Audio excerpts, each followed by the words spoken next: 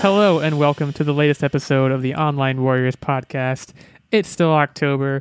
It's still 2020. I just bummed myself out. And we're still here to bring you all that pop culture and nerd news, and it's still the same three of us as always. I am Illegal86, and I am, of course, joined by my fantastic co-hosts and great friends, Nerd Bomber and Tactic. Say hello, guys. Hello. Hello. Oh, look at that. You guys both followed instructions today. Nerd Bomber has cautioned me that this episode is going to go badly.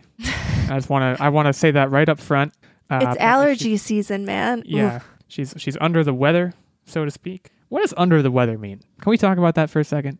I mean, you're always under the weather. If you have allergies, maybe it's like you're under crappy weather. Because I know for me, like this time of year when it gets really rainy and cloudy and there's a lot of like leaves decomposing, I'm more so allergic to trees than anything else. So like when they're pollinating or when they're decomposing, I'm screwed. So like this weather makes me under, so maybe that's what it means. I have no idea though. I'm constantly on the phone with the ambulance for her. I take my allergy medicine and my nasal spray and drink a lot of tea, and that's usually how I get through it. I just have raspy voice. Although I guess some would say that the raspy voice is more radio friendly. It hits me more in the spring. I have seasonal allergies as well. It hits me more in the spring. I never take anything because I'm very stubborn. I'm one of those people, if I have a headache, my girlfriend's like, take some Advil. And I just look at her and I'm like, no, I'd rather suffer than I am the same take way, medication. and I don't know why. It's a weird thing. And now we're really digressing. But I mean, let's talk about under the weather for a second, because think of what weather means. We're always under it. Unless we're like flying in a plane, or like it's that, like, you know, that fog that like hangs really low towards the ground during spooky season. Those are the only two times that you're over the weather or like even level with the weather. I'm going to help you back so we could circle back to reality. When you're under the weather, you just need to weather the storm and move forward. Boom. Let's tell them what our show's about. Yeah, so you've already given them their takeaway, their inspirational takeaway for the day, so they don't even need to keep listening. But in case they do, we are going to talk about a number of things today. We're going to be talking about one of my favorite shows has been announced for a reboot. I'm very excited about that. Of course, talking about Dexter. We're going to talk about this Michael B. Jordan news with regards to Static Shock, which is a comic book character that I don't know about, but Tactic is going to tell us more about that.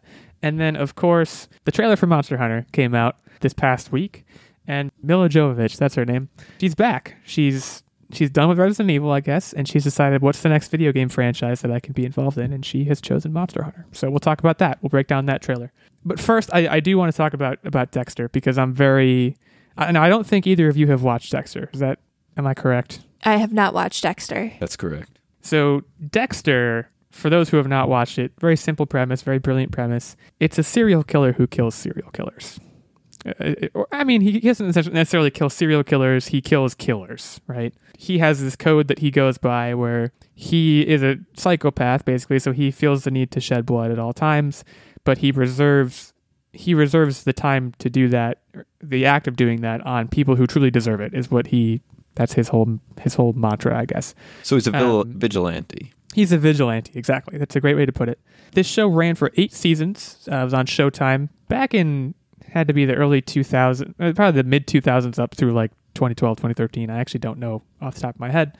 Ran for 8 seasons. And then the season 8 finale, I won't get into the spoilers here in case anyone wants to rewatch it or watch it before the reboot starts. It is typically hailed as one of the worst endings of any show. Like, it's one of you ever read listicles that are like, what show ended the worst? Everyone's like, Game of Thrones, Dexter. It's like stuff like that. Dexter ended terribly. As someone who is a huge fan of the show, I can admit wholeheartedly it had a terrible ending. Again, I won't get into the spoilers associated with it, but it had a terrible ending. And pretty much since it's ended, kind of for that reason, you know, I've seen people saying bring Game of Thrones back and just redo season 8, and that show like just ended. And granted, that's not the situation here with Dexter. With Dexter, they are actually bringing it back as a continuation from where Dexter left off at the end of season 8.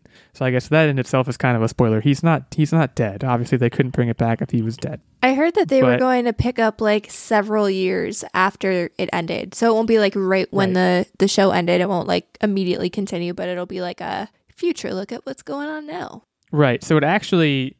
My understanding is that it's going to actually be chronologically accurate in the sense that Dexter ran from 2006 to 2013. I do have that information in front of me now, and they're looking at having it set 8 years in the future. So presumably a lot has happened to Dexter by that point. Again, I can't get into the details of where you left him, but we'll have a lot to catch up on. We'll have a lot of things to reacquaint ourselves with in terms of the character. He's one of my favorite characters in television ever. I mean, this is mostly just me gushing right now, but season 4 of Dexter is peak television for let me ask you guys this. What's the best season of dramatic television, not comedy, dramatic television you've ever watched? Because does a dramedy count? On a case-by-case basis, I know you're going to say Chuck. I would probably count Chuck. I knew you were going to say I was going to say Breaking Bad, if we're talking dramas that are really captivating. Breaking Bad's a common answer. Breaking Bad's definitely in my top 5. I think that was also season 4. The season with Gus Fring was the best season. But season 4 of Dexter is, oh man, this was a show that I binged in college. College is the best time to binge anything, by the way. I don't want to distract people from their studies, but I would kind of disagree though. During a pandemic, not to always bring that into it, but I've binged a lot. Relax, you're going to give us homework. We're going to walk away having to watch Dexter. I think Dexter actually is on Netflix too. It has been for the longest time. It would be one of those situations where they just took it off if it's not there anymore. Great show for spooky season also, by the way. I mean, it's about serial killers. It's, at times gruesome, at times eerie at the very least. This is a guy who talks very casually about killing people. He works as a forensic analyst, blood spatter analyst for the Miami Police Department. So he's working on the inside. He has a sister who is a police officer who doesn't know that he's a serial killer. It's just it's so good. I could not be more excited about this. They're bringing back the original showrunner, who was actually the showrunner and executive producer of seasons 1 through 4, and left at season 5, and that's where things started to go downhill for the show. Kind of like an Aaron Sorkin West Wing situation, if you're also a West Wing fan. But that guy is coming back. It's what people at Showtime are saying. What I think the president of Showtime is saying is basically, we've wanted for a long time to bring this back, but we didn't have the right story for it, and now we do. And it's coming back. Of course, Michael C. Hall is coming back for it. I mean, I think this kind of follows a trend, and we've seen, because this came out, Dexter premiered, it was the mid-2000s, something like that, right? 2006 to 2013. And we've seen a lot of shows from the late 90s and mid-2000s kind of have a little bit of a reboot. We've seen Veronica Mars got a movie, right? And another season. Yeah. Both almost, I want to say.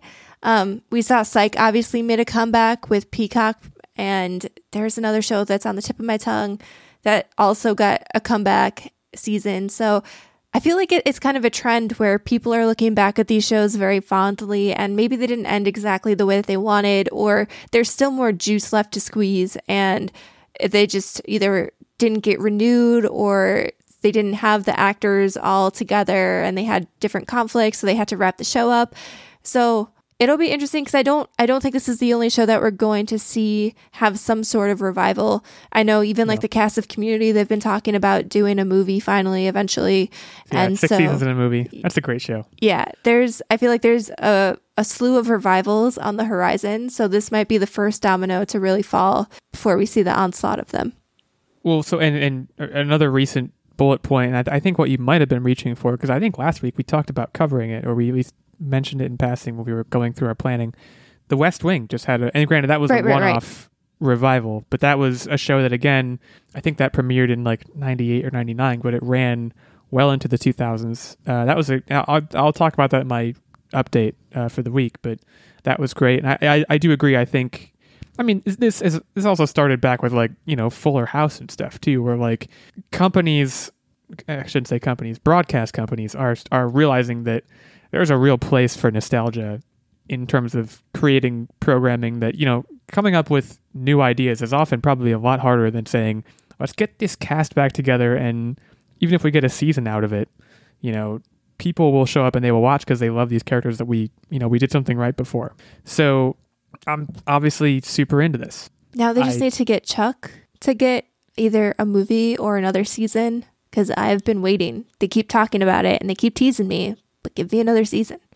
Well, so I was going to, you kind of segued into, I was going to ask, I know this piece of news, to be quite frank, is really for me, because I'm so excited about this show, and this is one of my favorite shows. But to ask the two of you, Tactic and Nerd Bomber, Tactic, you've been brooding over there. I can feel it. If you could bring back one show for one more season, what show would it be? And I know, again, the common thing, even though it's so recent, I've heard so much, bring back Game of Thrones. And in that case, it's to fix it. I'm not saying to fix it. I'm saying bring it back to get another taste. Either a chronologically accurate one or just, okay, right from the fade out of the last episode, we come and we fade back in and it's right where we left them. Either of those would work for me. Nerd Bomber, I assume you're going to say Chuck. You're going to stick with that? Oh, yeah, 100%. I mean, that is the show that I've watched many, many times at this point. And every time I finish watching it, I'm like, I appreciate the way that the show ended. It took me a little bit to kind of appreciate it. I was very salty about the way the show ended at first, but like there's some artistic intent there. But now I just want a continuation. And for me, at least, I feel like the cast of Chuck talks about it enough where I feel just like strung along at this point. There have been petitions and they're always like, oh yeah, we're like, this is definitely something we're going to be interested in. We just need to find the right time for everyone to come together and do this. Right. Just like, well, come together and do it already. So they just had the table read. Actually, it was a few months ago. They did a virtual table read of one of the episodes, and just the cast chemistry is still there. And the show, I think, would really, because what I really liked about Chuck, and I don't want to go on too much of a tangent here because I know I have talked about this at length in the past, but it was drama to a degree, but also very lighthearted. And I think at the heart of it, it had a really good message about family values at the end of the day and like what it means to be a good person and stuff like that. And I feel like that's the kind of show that people need right now. That's the kind of show that people want, I feel like. Mm-hmm. So I think it would be a perfect time to revive it. So if any of you Chuck fans / actors are out there, please just bring it back. One season. That's all I want. Do Chuck fans have an, like, you know how like Beyonce fans are called the Beehive and stuff? Like, do Chuck fans have a name? Like, are they called like the Chucksters or something? I don't know. Yeah, they're the Chucksters living in the land of Bimoria. I did not know. Wait, did I actually get it? Or are you? No, that's 100% correct. Oh, yeah. Wow. All right. Well, Tactic, you've been quiet. You can bring back any show for one season, a one-off. It could be Ren and Stimpy for all I care. There's a reason I was quiet, and that's because I always get nervous when shows are brought back for either some weird spinoff or to continue on a season, because there's a reason that this nostalgia is so cherished, because it just was good the way it was and does not need to be touched. Similar to like, say, Friends, where they can just replay the episodes and tons of people are watching. It's just a good quality show. Don't change it. Don't add to it. But if I had to pick something to be, quote, rebooted, I'm going to go with the live action remake from my childhood. And I'm going to say it, Danny Phantom. I was singing it literally before we got on this podcast. And it was a great show. And it would do great as a live action show. He did ask Nerd Bomber and myself if either of us knew the theme song. The answer was no for both of us. Bumps, folks. It bumps. You heard it here first. It bumps. I remember a lot of Nickelodeon show theme songs. Like I remember Chalk Zone and Cat Dog and Angry Beavers and SpongeBob, obviously. But like, I don't know why Danny Phantom. Really, nothing about that show stands out to me except that he had white hair when he turned into a phantom. Let me hit you with this. A different kind of banger, I suspect, from the Danny Phantom theme song. As Told by Ginger. Did you guys watch As Told by Ginger? Oh, yeah. That was such a good show. Macy Gray did the theme song for that. What a classic. A+. You guys are lame. Actually, did you watch The Weekenders too at all? That was on a different channel. Yeah, that was Disney, not Nickelodeon, but still like the same vein. Boy. As Told by Ginger and The Weekenders felt like slice of life for preteens. You know, there was nothing like super crazy about it. It was just like kids hanging out, kind of like Recess almost. Well, and like, I don't remember, but I'm sure Ginger liked boys because that's, and she told us about him. She literally told us. It was, we were hearing things as told by Ginger. That was the whole show. It was basically animated Lizzie McGuire. Right, exactly. Which incidentally, Lizzie McGuire had an animated counterpart. That's right. Which was interesting. In any case, Tactic, you make a great point, I think. I mean, I'm obviously excited as a super fan of the show, but some things should stay dead. And like, I do think we've actually seen some shows in an interesting Not stay way. Dead, stay as is. Like I said, these great shows are going to be replayed forever. Stay alive as ghosts. I don't really know what the metaphor is, but when you think about shows like what Scrubs tried to do, Scrubs tried to jump, and granted, this wasn't a reboot or revival or anything. It all happened pretty contiguously, I think. But they ended their show, and then it tried to jump networks and essentially recast the main characters in mentor roles to younger characters, and it just completely didn't work. And I think to a certain extent, the last season of Parks and Rec struggled for similar reasons, in that it time jumped to, like, I don't know, 7 years in the future. I don't remember exactly how long it was, but they did that, and things got weird because they started making a lot of referential jokes to things that they wished would happen, I guess. And I wasn't the big, as a fan of Parks and Rec, I wasn't the biggest fan of it. But what? Rebooting, I didn't care for it. You liked it? You loved it? Wait, are you saying you weren't the biggest fan of Parks and Rec, or the biggest fan of that season? Okay. That season. I love Parks and Rec. I was going to say, we can't be friends anymore. Like, you have to get out. Love Parks and Rec. Chris Traeger is literally one of the best characters in any mockumentary style show. But yeah, I think it's rebooting shows like this, and granted, those are kind of different examples, but rebooting shows in the way that they're looking to reboot Dexter, it's a delicate thing. But what the messaging is from Showtime at this point is, we were waiting for a good idea and we have one, and that gives me confidence, because you can't just bring it back. You need a reason, and I think they always knew that. I think the showrunner knew that. I think Michael C. Hall knew that. I think the network knew that. Just the ending being crappy isn't a good enough reason, and it sounds like they've found a good enough reason, and I have faith in that. But we'll see what happens. We want to hear from all of our listeners who are Dexter fans or not Dexter fans, just who wants to talk about reboots on the Twitter sphere. We're doing a call out to the social medias. We have at Online Warriors 1, our main show account. We have at OW86, that's me, of course. At OW Tactic, which is Tactic, and at OW Nerdbomber, which is also Tactic. Just kidding. It's Nerdbomber. Wouldn't that be great, though, if Tactic just ran both of those accounts? What if he ran all three of the accounts and just role-played as each of us? I wouldn't do that. You will do it, because we're going to start an experiment. And it's kind of being ruined by me announcing it on the air, but I want to see if you ran our Twitter, all three of our Twitters for a week, if anyone would notice and be like, hey, this is not Nerd Bomber. This is a totally Tactic thing to say, and, call you out on it. I feel like he would just go on my account, though, and say, wiener, wiener, wiener, wiener. No, I just talk about how handsome Tactic is. I think Tactic's sense of humor is less wiener, wiener, wiener, and more dad joke pun, like a dad joke pun love child. Don't get me wrong. Isn't a dad joke a pun? So wouldn't it just be dad joke? I don't think dad jokes are always puns. But now we're really digressing. Anyways, hit us up on the social medias. That's the whole point of what I started trying to say.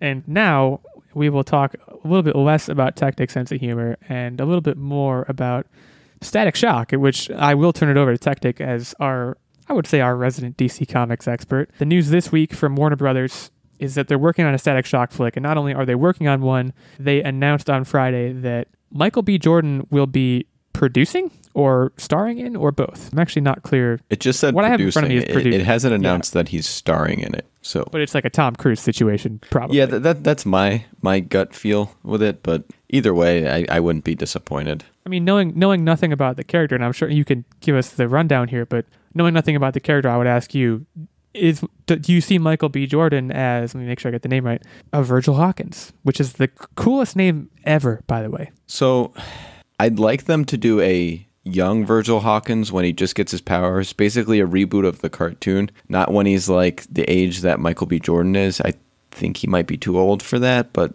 it might work. But the reason why I'm particularly excited, well, first and foremost, if you don't know who Static Shock is, basically he's a kid in a town that this explosion goes off, and it gives a lot of the people in the town extraordinary abilities, and he got Static Shock ability. It's pretty straightforward from there. But what's so good about this character, and specifically in my experience, the cartoon that I grew up with, is the lessons that it taught people. It wasn't just a superhero show. It taught people about bullying and how what its effects can be. It taught people about feeling ostracized and to like embrace who you are and have hobbies and love yourself. And it even touched on racism. Like, it touched on all these different things, and it was just such a well-developed show that on Saturday morning cartoons, I learned a lesson, guys. That's incredible. So and I'm Googling now. This was on the WB, yep. Which I was not a WB child. It obviously sounds like you were. I missed this completely. I don't know anything about this character. tell me about his. I mean, I feel like his powers are pretty self-explanatory. He's just an electro boy. Is that? I mean, yeah, basically. Is that right? He can use both static discharge as well as static attraction. So he like hovers around on this cool board, so he can kind of fly leveraging basically electronic pulses. And it's really cool power, really powerful person. And but it's not so much that I want to focus on the power and more what the show stood for and the things that it accomplished. And if they can recreate that, that's exciting.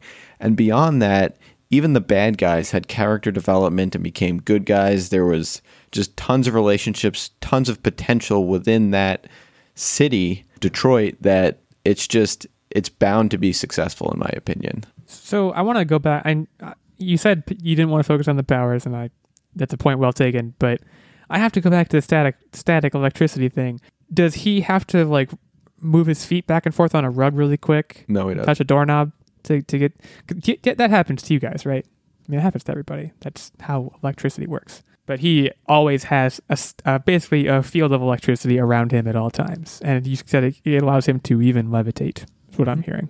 Using his board. That's pretty sweet. I mean, I will also say Detroit, like when you think about, and this is data that I want that I don't have. When you map out all of the superheroes that exist in comic book media, I mean, of course there are fictional cities like Gotham, but Spider-Man's in New York City. There's got to be somebody in Chicago. Detroit's a relatively underrepresented city in terms of comic books, is it not?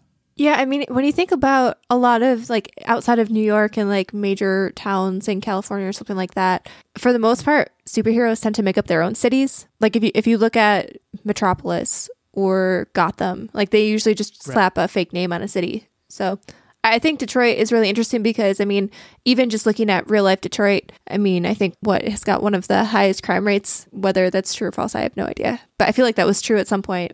And the show focused on things like that, how there were people who already had a life of crime now, and I guess it's no different than Gotham, now have these extraordinary abilities. And it's just such a good show. I can just gush about it. I am really excited about the choice for Michael B. Jordan to produce this because I feel like, I mean, we've already seen him in the superhero realm. He played Killmonger. He played Killmonger, but he was also Johnny Storm. He was the Human Torch. Human yeah. Torch. So he's already had a role in the superhero realm. And so it'll be interesting to see what he can do from the other side of the camera. And I feel like he is really in touch with a lot of the social issues that are going on today. I mean, he was in Just Mercy recently, and I thought that was a really great film that shed light on a lot of meant to watch that. Terrible social issues. It was really good. It was free on streaming services across the board a while back. So definitely recommend if you have the chance to catch that movie.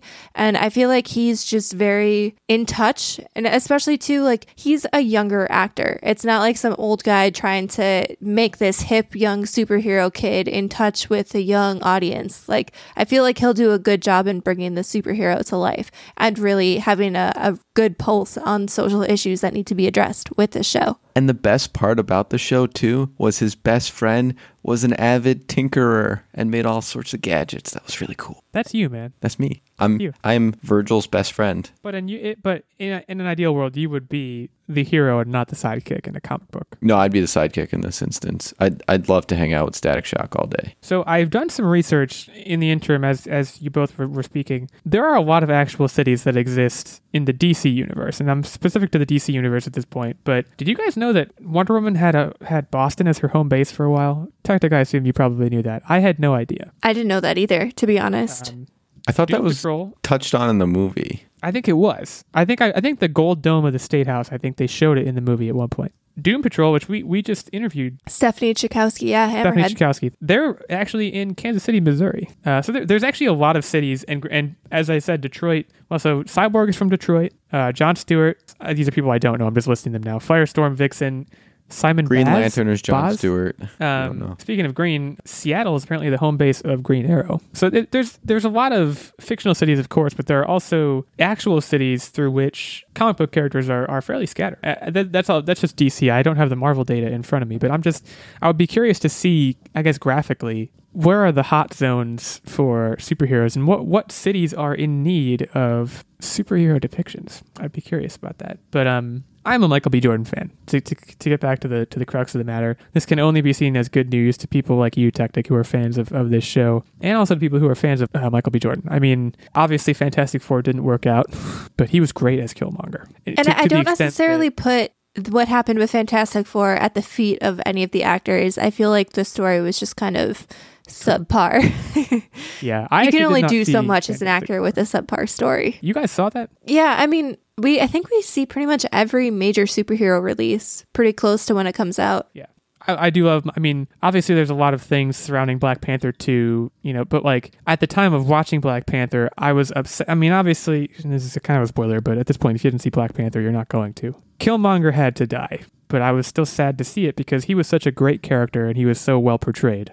I can only hope that Michael B. Jordan will bring the same, obviously not the same kind of villainy, but the same kind of passion to Static Shock. But we will see. As far as I know, there's no release date tacked onto this yet. This is more just a reassurance in the form of star power, tacked onto it that this is happening. So get hyped, WB Saturday cartoon lineup fans.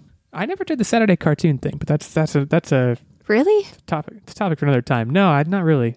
I mean, I guess maybe Nickelodeon would, if it happened at all, it was on Nickelodeon, but I think on Saturday mornings I was probably playing video games, thinking about my younger self. In any case, we're going to take a short break now, but before we do, of course, it is that time of the episode.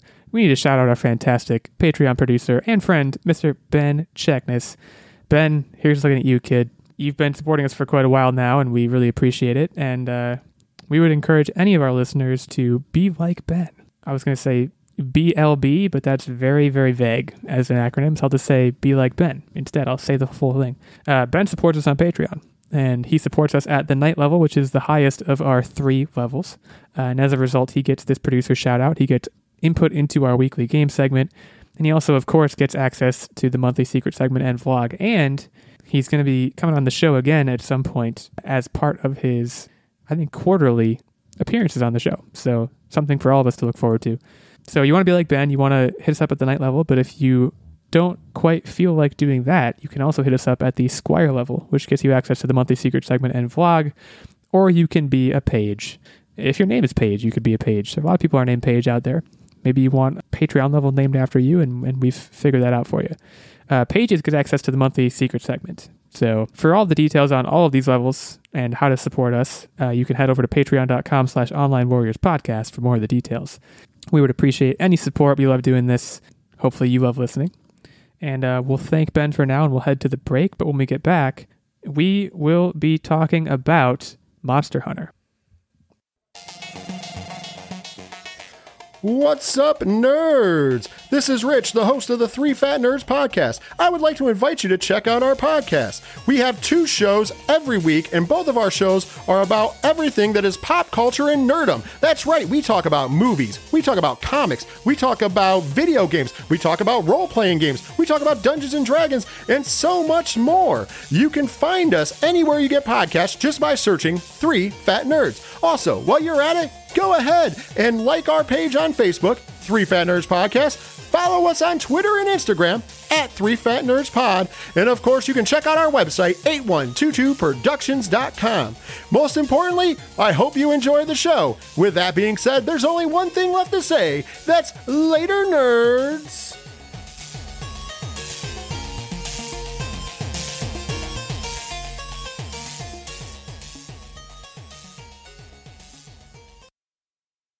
All right, we're back to talk about Monster Hunter. Now, we got an official trailer for Monster Hunter. This was last week, or it might have even been a little bit longer ago than last week. Looks like it was 6 days ago, according to YouTube, at the time of this recording. But I have not played Monster Hunter, and I'm not sure if either of you guys have, but I will say I had a specific idea of what Monster Hunter was, and it is not what was in this trailer. Did that opinion strike either of you as well? So I played it, and you've played it. Okay, yes. So I defer to you. Go ahead. Boy, is that game challenging. It had what is in Monster Hunter, but not the vibe that I got. So you're not this soldier that got teleported into this world. You're already in this world, Right. fighting as your own militia, so to speak. So that side of it's different, but the side of it where we saw a number of monsters and a number of weapons that were seemingly created from parts of slayed monsters, that's absolutely in the game. And that's what I found exciting. I actually recognized a few of the creatures that I took down myself. Oh gosh.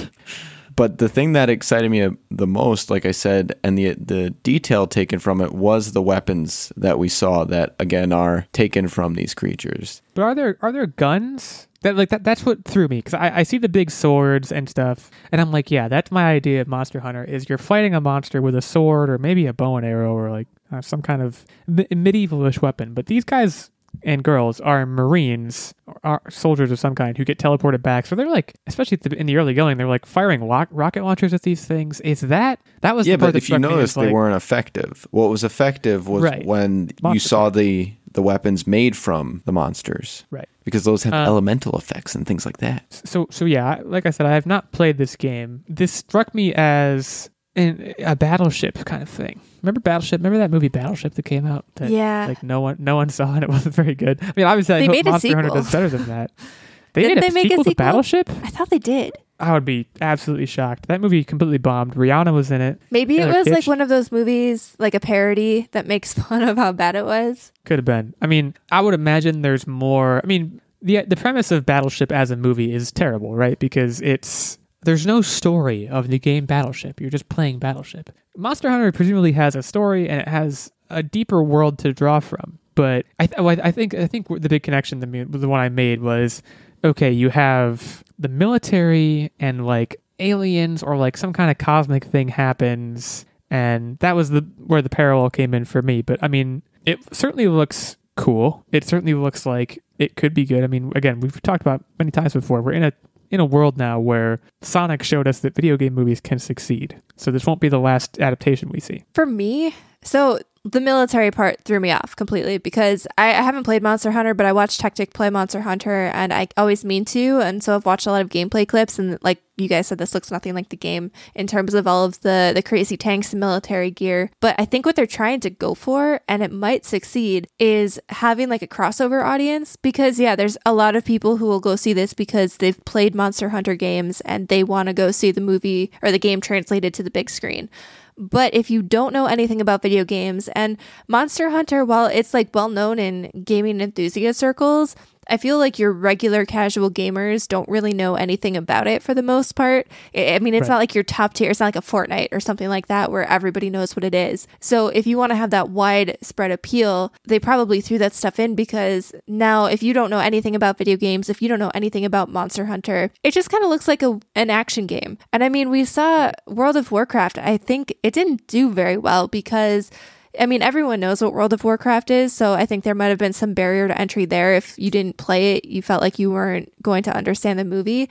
But it was so fantastical, and for whatever reason, it didn't have that widespread draw like something like Lord of the Rings would have. I think people just wrote it off as like another video game movie, whereas this one, people may not know that it's based off a video game at all, and some of the actors were recognizable. Obviously, you don't have a lot of like A-list actors. They're all kind of like B-list actors here, but I think T.I. is in this, right? T.I., Tony Jaa, Mila Jovovich are. I mean, the three people might people. see just the general military action violence sort of aspect to it and be like, oh, this looks pretty cool. So I think it's smart, but as someone who actually knows what Monster Hunter is, I really hope they don't lean too heavily into it. But I feel like they're going to because that's what all of your main actors are part of. I could tell you right now it's going to piss me off because every single battle is a grind. I mean, there's no health bar. You're just hitting, hoping this is the last hit, and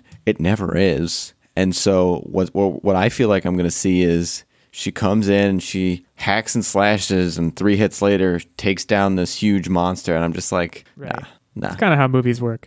I mean, I think so. Nerdbomber, I think you're right. I think they're probably catering to a generic action audience, and I would even further hone that into what I will call the oorah audience of like, I think people are going to see, they're soldiers and they're fighting big aliens. Yeah, man. They're going to go see it. And I think that's just fine, to be clear. But I think it's interesting what you're saying, Tactic. Now, my exposure to Monster Hunter, again, I haven't played it, but I had a roommate in college. Shout out to Matt. Don't think he's listening. But he got Monster Hunter Tri, which is some Monster Hunter game for the Wii U, I think in my junior year and his senior year of college. And my dorm had this setup where it was actually an apartment with a shared common area, like a kitchen and living room, and we all had our own bedrooms. But to walk to my bedroom, I had to walk by his bedroom, and he more often than not had his door open. And I think for an entire semester, I did not see him move from the chair that he played Monster Hunter Tri in. I mean, it was honestly impressive.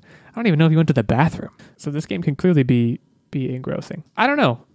I could see it being good. I could certainly see Tactic. It sounds like you think it's going to be bad. I feel like it's going to be really campy.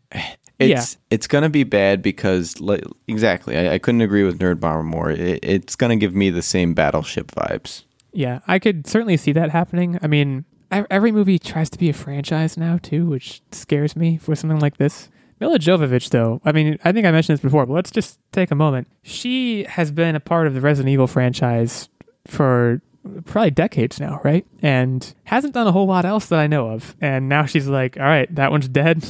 Next video game franchise. Let's see what I can do with this one. That's kind of cool. At least to me, it's kind of cool. And I know Monster Hunter is on a bit of an upswing right now because I think there was a recent Nintendo Direct where they revealed the next Monster Hunter and people are very excited about it. So we'll be on the lookout. I don't know if we have, I'm sure we do have a release date for this. I just don't know what it is. This is from Sony Pictures Entertainment, and the release date, December 30th, 2020 is when this is due to hit theaters. So be on the lookout for that. Ron Perlman's also in this. I feel like we should mention that in passing. Was he in the trailer at all? I don't think so, but I Googled it in the cast, and he's the Admiral, which sounds like an important role. So be on the lookout for Hellboy in this movie. So yeah, we'll move on from this for right now, but be on the lookout for Monster Hunter coming soon. And by soon, I mean December 30th. So we are now at the point of the show where it's time for What Are You Up To Wednesday. Time for us to talk about what we've been up to for the past week. And I'm actually going to go first today because I have a couple of things to run down. A movie recommendation, a show recommendation are the two main things. So the movie recommendation is The Trial of the Chicago 7. This is a movie that's available for free right now on Netflix. It came out last Friday. Written and directed by Aaron Sorkin. Now, I mentioned Aaron Sorkin before. I'm a huge West Wing fan. I love his writing. He also wrote The Social Network, if you've seen that movie. Huge fan of his. He also wrote A Few Good Men, which is an Academy Award-winning movie. This movie is a courtroom drama based on actual events that happened in the 1960s and, as you can imagine, are very culturally relevant today. So I would recommend it to anyone who likes period pieces and also likes courtroom dramas. I didn't love Molly's Game, which was Aaron Sorkin's other directing effort, but I like this one way more, and it's free. As Netflix movies go, in my opinion, it's above the cut, which I think we typically say on this show is mediocre. I think this is above mediocre for sure. Staying on Netflix for the show, The Haunting of Bly Manor, guys. I might be a little bit late on this one, but my girlfriend and I are blasting through this one right now. It's an easy binge, 9 episodes. We didn't love Haunting of Hill House, actually, but we're liking Haunting of Bly Manor quite a bit more. We'll probably finish that in the next day or so, at which point we will move on to the latest set of Unsolved Mysteries, which also just came out yesterday. So busy TV time for us, which I certainly don't hate that. Yeah, that's the summary of things for me. I'll turn it over to Nerd Bomber to take us away next. All right, so 2 things that I wanted to discuss. The first one was we watched Love and Monsters, which was a movie that just came out actually this Dylan weekend. O'Brien. Yes. And it had a hefty price point, actually, like a lot of these home premieres do now. It was $20, but I had heard a lot of good things, and we were looking for something to watch that wasn't a horror movie. And a lot of the stuff that's been coming out lately for a lot of the streaming channels have been like horror movies, and I just wasn't in the mood for that. So we rented Love and Monsters, and I will say it was actually really good. I went in expecting like a combination of Zombieland with some kind of monster movie, and that is pretty much exactly what I got. Evolution is the monster movie you're looking for, I'm telling you. Isn't it also kind of rom-com-y? I watched the trailer. Not really. Like, it's kind of like, you know how in Zombieland there is that like underlying romantic subplot, but like it's a reason to be, but it doesn't drive the entire movie, if that makes sense. Like it gives Isn't him the whole the premise reason. that he has to like go and find his girlfriend that he said they would be together, and then Well, and then the it's like tragedy that's the happens? setup for the movie, but a lot of the movie is really just how he grows and how he learns to survive. And there's actually a lot of like he finds a dog along the way. He hooks up with 2 other travelers, and by hook up I mean like he finds and travels Yeah. with for a little bit. Not actually Definitely hooks up. clarify that. Yeah. Yeah, but like Michael Rooker is in it, and Michael Rooker basically plays the Tallahassee. Tallahassee. Yeah. yeah, he definitely plays like the Tallahassee type character in this movie. And it's a fun movie. It's like a nice little finding yourself and learning to like trust your inner instincts and go out and strive for adventure type movie. And I really enjoyed it. I thought it was very lighthearted. Like there was some fun action sequences. The humor was right up my alley. So I would definitely recommend. I don't know if I would necessarily spend $20 for it, but I also like to support movies. So that's the thing. So I would definitely recommend though. If you liked stuff like Zombieland, definitely check it out. Because yeah, the humor and stuff was right up my alley. I was a little bit disappointed that Michael Rooker didn't have as big of a part of the movie, but like I don't want to get into spoilers, but he could have been in it a little bit more, but that's just my fault. I find myself liking Dylan O'Brien a lot, even though I've only seen him in one movie, and it was like a very average movie. I just like him. I just like his face and just the way he is, you know? I think I've actually give him a lot of commendation because I think the last role that he did before this movie was the last Maze Runner movie. And if I remember correctly, he got into a really bad accident on set. And I know one of the headlines surrounding this movie was that he was actually like, he didn't know whether he would ever want to do another movie again because it kind of shook him up a little bit and he didn't know if he could trust doing stunt work and stuff. So even for that reason alone, supporting an actor kind of jumping back in the saddle and doing his thing, I think it's another good reason to see this movie because he was very good in it. I think he was a very likable character. So did a good job at that. And then the other thing that I've been doing is continuing to play Doom Eternal. And I will say I did have to turn down the difficulty finally in a couple levels because I was just grinding at the same portion of the game and I was out of ammo. So every time it would I would die and it would reload me back to having no ammo and no gasoline to get more ammo by chopping up demons. And it was just very frustrating. So I turned... It's very brave of you to admit turning the difficulty level down in a podcast, by the way. You know, there is nothing wrong, and I firmly believe this. There is nothing wrong with turning the difficulty level down because at the end of the day, I'm not an esport athlete. Like, I'm here to play fun. Blah, blah, blah. You're here to play fun. I'm here to play fun. Okay. And we all are. We all should be, I think. Yeah. Like, I have nobody watching me play this game. It's purely for my own enjoyment. And so, like, I can talk about it here, but, like, mostly for my own enjoyment. So when I found myself getting really frustrated and wanting to just, like, rage quit instead of rage quitting, I just turned the difficulty down. And then when I got to the next level, I turned it back up. And you know what? It was fine. And I didn't even lose an achievement because there's no level-based achievements in the game. So it's all good. But, I mean, it's fun. It's longer than the first game, definitely. I feel like when I was playing the first Doom 2016, I was done by this point. And I am not done yet. I feel like I still have a decent chunk of game left to go. And I think I haven't doubled the time that I've spent with the first Doom, but I think I'm right about at the length that I played Doom 2016. And I know I have like at least another 5 levels left to go. So I don't know if it's overstaying its welcome at this point. I think I had just set my expectations for a shorter game, but like it's, in terms of gameplay, it's almost flawless. I know I talked about this a little bit last week, but like the gameplay aspect itself is pretty much flawless. I'm enjoying it. I'm ready to move on. Game length is a tricky thing because like I love The Last of Us 2 and I talked about this on the podcast, but that game might have overstayed its welcome. It's a delicate balance, I think. Games like that have to find, and that game was also particularly difficult. There was a grind, as you're describing with Doom Eternal, so I totally get where you're coming from. Keep us updated. We will. I hope to hopefully have it done by next week so that I can just move on to something else, just because I'm ready. Yeah, I think there might be new video game activity on my horizon soon. I've been sticking with Everspace, but I think that ship is in the process of sailing. So I guess I'll tack that onto my update and I'll say stay tuned. Tactic, you've been quiet. What do you have for us? So we finally finished up Schitt's Creek. That was exciting. I wholeheartedly recommend the show to anyone. Lovable cast and crew. They finished the show right when it was at like the best point to finish it. And just a fantastic show. And I think that's an important lovable piece. cast and crew. Yeah. What made the crew lovable on screen? I'm just curious. The crew as in not the main cast, like the supporting actors. Okay, the assembling. I wasn't sure if like the boom mic guy was like had a cameo or something. But I mean, that happened in The Office. We also watched Warmest Wishes, Best Regards on Netflix, which is a little like goodbye documentary that they did. So we did see a little bit of the crew because we watched that as well. Which, can I just say, I couldn't imagine being on a show for years and years and then, okay, we're done. See you guys sometime. Like, Right. What a heartbreaking career. Well, and then you have no job too. It's Hollywood's scary that way. I totally agree. I have heard great things about. I'm sure too. they're okay financially, but like you build these relationships and it's just like, peace, see ya. It would I be don't know, I like, mean- should Online Warriors ever end? Like the first few Tuesdays would be like, what am I doing? What am I supposed to be doing right now from 8 o'clock to 11 o'clock at night? I don't know what to do with myself. All right, calm down. I mean, in terms of like finances, though, like the boom mic guy might be living show to show. I think as far as the cast goes, I think you're probably right that they're doing fine. But it is an interesting business in that regard. But yeah, I did hear really good things about the documentary.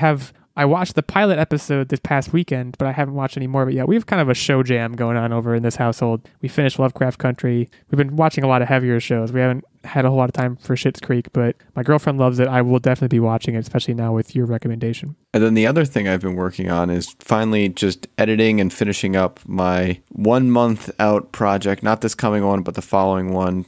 So what I mean by that is, for those of you who don't know, I try to keep a monthly cadence of a new project so that I can always schedule the previous month's one that I finished on time so that you guys have it at a regular occurrence. So finally finishing up my next one, no spoilers, but you'll probably see spoilers. I was gonna say you're not gonna tease anything. You're just gonna say it's coming. It's a network controlled camera. And the name that was given to us by our Patreon subscriber was the NARC. Which stands for? Am I testing you? Do you not know off the top of your head? It's presumably network something camera, but I don't know what the A and the R are. Network actuated remote controlled camera, I believe it was. Oh, 2 C's. Yeah. Very cool. It's a NARC. That's great work by our fans and followers on that one. Which, by the way, that is something I'm starting. If you become a Patreon, you have an option to throw an acronym in the fire for my monthly projects and see if it gets picked. The hype is real. Keep us updated. And who's quizzing this week? All I know is it's not me because I hosted last week, so I'm due to lose this week. I am, in fact, the host today, and I've got a really fun show, and hopefully Tactic doesn't have a little bit of an advantage here, because I know he's been hard at work programming stuff, but So hard. I also know that, Illegal, you do a lot of programming too, so hopefully you guys are an even playing field, because this week's topic is about programming language. We're nerds. I'm not sure how you can do Price is Right rules. So Oh, this is going to be Price is Right rules. I dug and had some really fun times making this quiz. So I think we're going to have Tactics start with the first one because I like to give Illegal a little bit of a handicap just because you went on that bad losing streak. So I need all the help I can get. Yeah. I'll take it. So the first question is, according to the Online Historical Encyclopedia of Programming Languages, how many programming languages have existed and currently exist? So there's weird variances of one. I'm going to assume that the variances count as their own. I'm going to say 48 unique languages. Oh, no. This is thousands. I'm going to say 100 to be safe, but it's well over 100. Okay, so Illegal, you're right. This is in the thousands. So the online database serves as a roster and a genealogical record of languages, and it lists over 8,945 different programming languages, some dating all the way back to the 18th century. So I know 5 guys. 5. Five Guys Burgers? You're making a really, really good, you're making good progress on learning all of them. I don't think I know 5. I think I know like 3, 4 maybe. I'll count later. I'm on the board. All right. 6 if you count C and C++, but I just... Those are technically different languages. Yeah, they're actually quite different if you get into the nuts and bolts. So I don't want to fly my nerd flag that hard. Keep going. our second question actually kind of revolves around C++. Adobe Flash, aka Shockwave Flash back in the day, was the source of some of the most popular online games and was written in C++. When was the initial release of the Adobe Flash Player to play these C++ powered games? This was, do you just want a year? Yeah, just a year. 1996. Tactic, what do you got for us? No, that's a bust. but I'm going to go low to keep it safe. I'm going to say 1960. So, Tactic, you actually had no shot at this at all. Illegal hit it right on the money. It was released January 1st, 1996. So, Illegal now is leading by 2. How? How did you know that? I didn't know it. I touched my The brain Google. matter You used in my the brain, Google. and I was like, when did I start playing stupid online games? And it was in the late 90s, my friend. At least I think it was. So, moving on from fun online games and kind of thinking about other web codes and how you would represent some stylistic elements on websites. Hex codes are a way to represent colors in coding through hexadecimal values. How many different possible hex codes exist?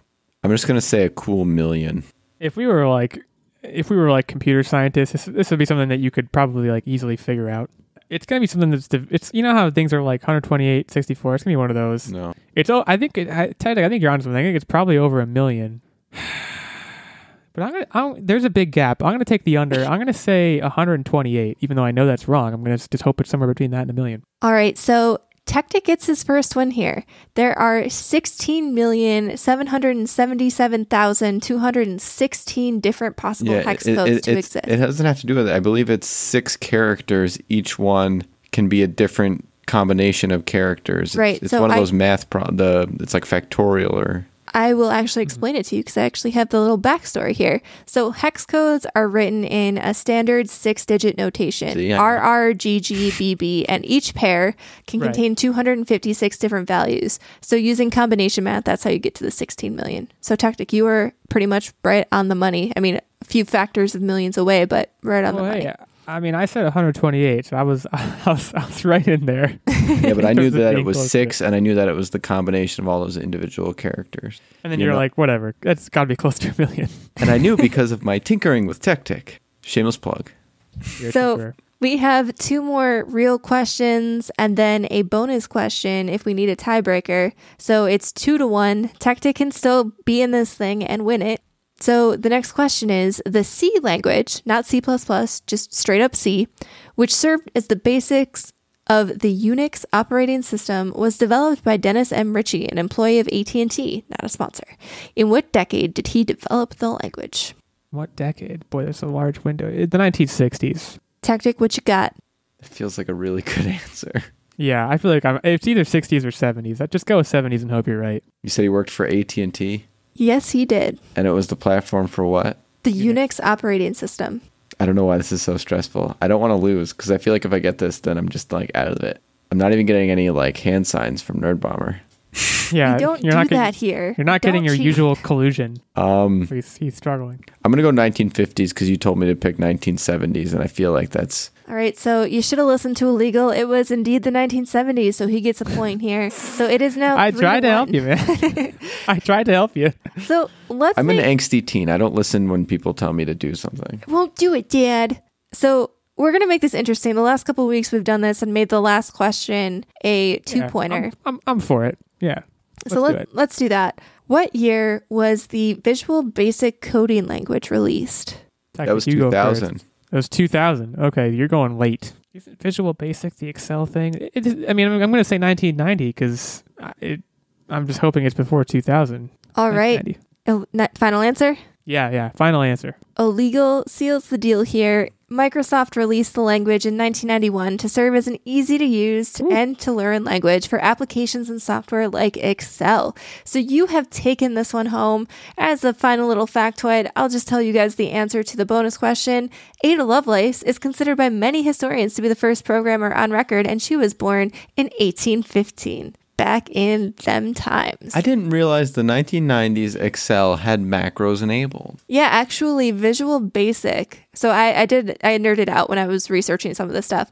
Visual Basic in its first form actually stopped being supported in 1998, and then they released visualbasic.net, which is what we all know and love today in Excel. And I say love as a broad sense. I don't actually really love it. I love it.